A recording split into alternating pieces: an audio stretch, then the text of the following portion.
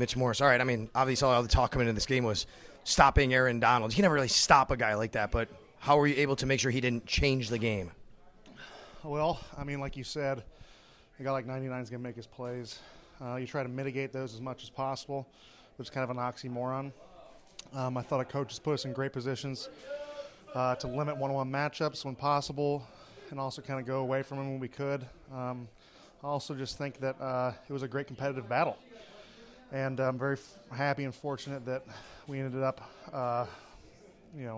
winning this game because, it's a very competitive team and a very competitive defense.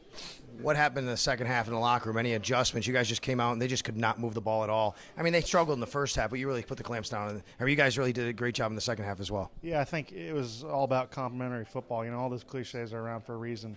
No rah-rah speech. We knew what we had to do, eliminate turnovers if we could, and the defense had a great day creating pressure, turnovers, putting us in advantageous positions, and we tried to reciprocate that as much as possible. You've been in this league long enough to know this might be a coach's dream. You win a game, but there's a lot to work on. There were too many mistakes, turnovers, things like that. Is that what you guys are going to have to be preaching this week? Absolutely. Yeah, no one we have a very mature locker room. Excited about this game, this victory for Buffalo, the community, the organization. But like you said, there's plenty of things to mitigate, eliminate turnovers when you can. Watch out. And have a lot to learn from, but I'm really proud of the way the guys played, came out in this week one.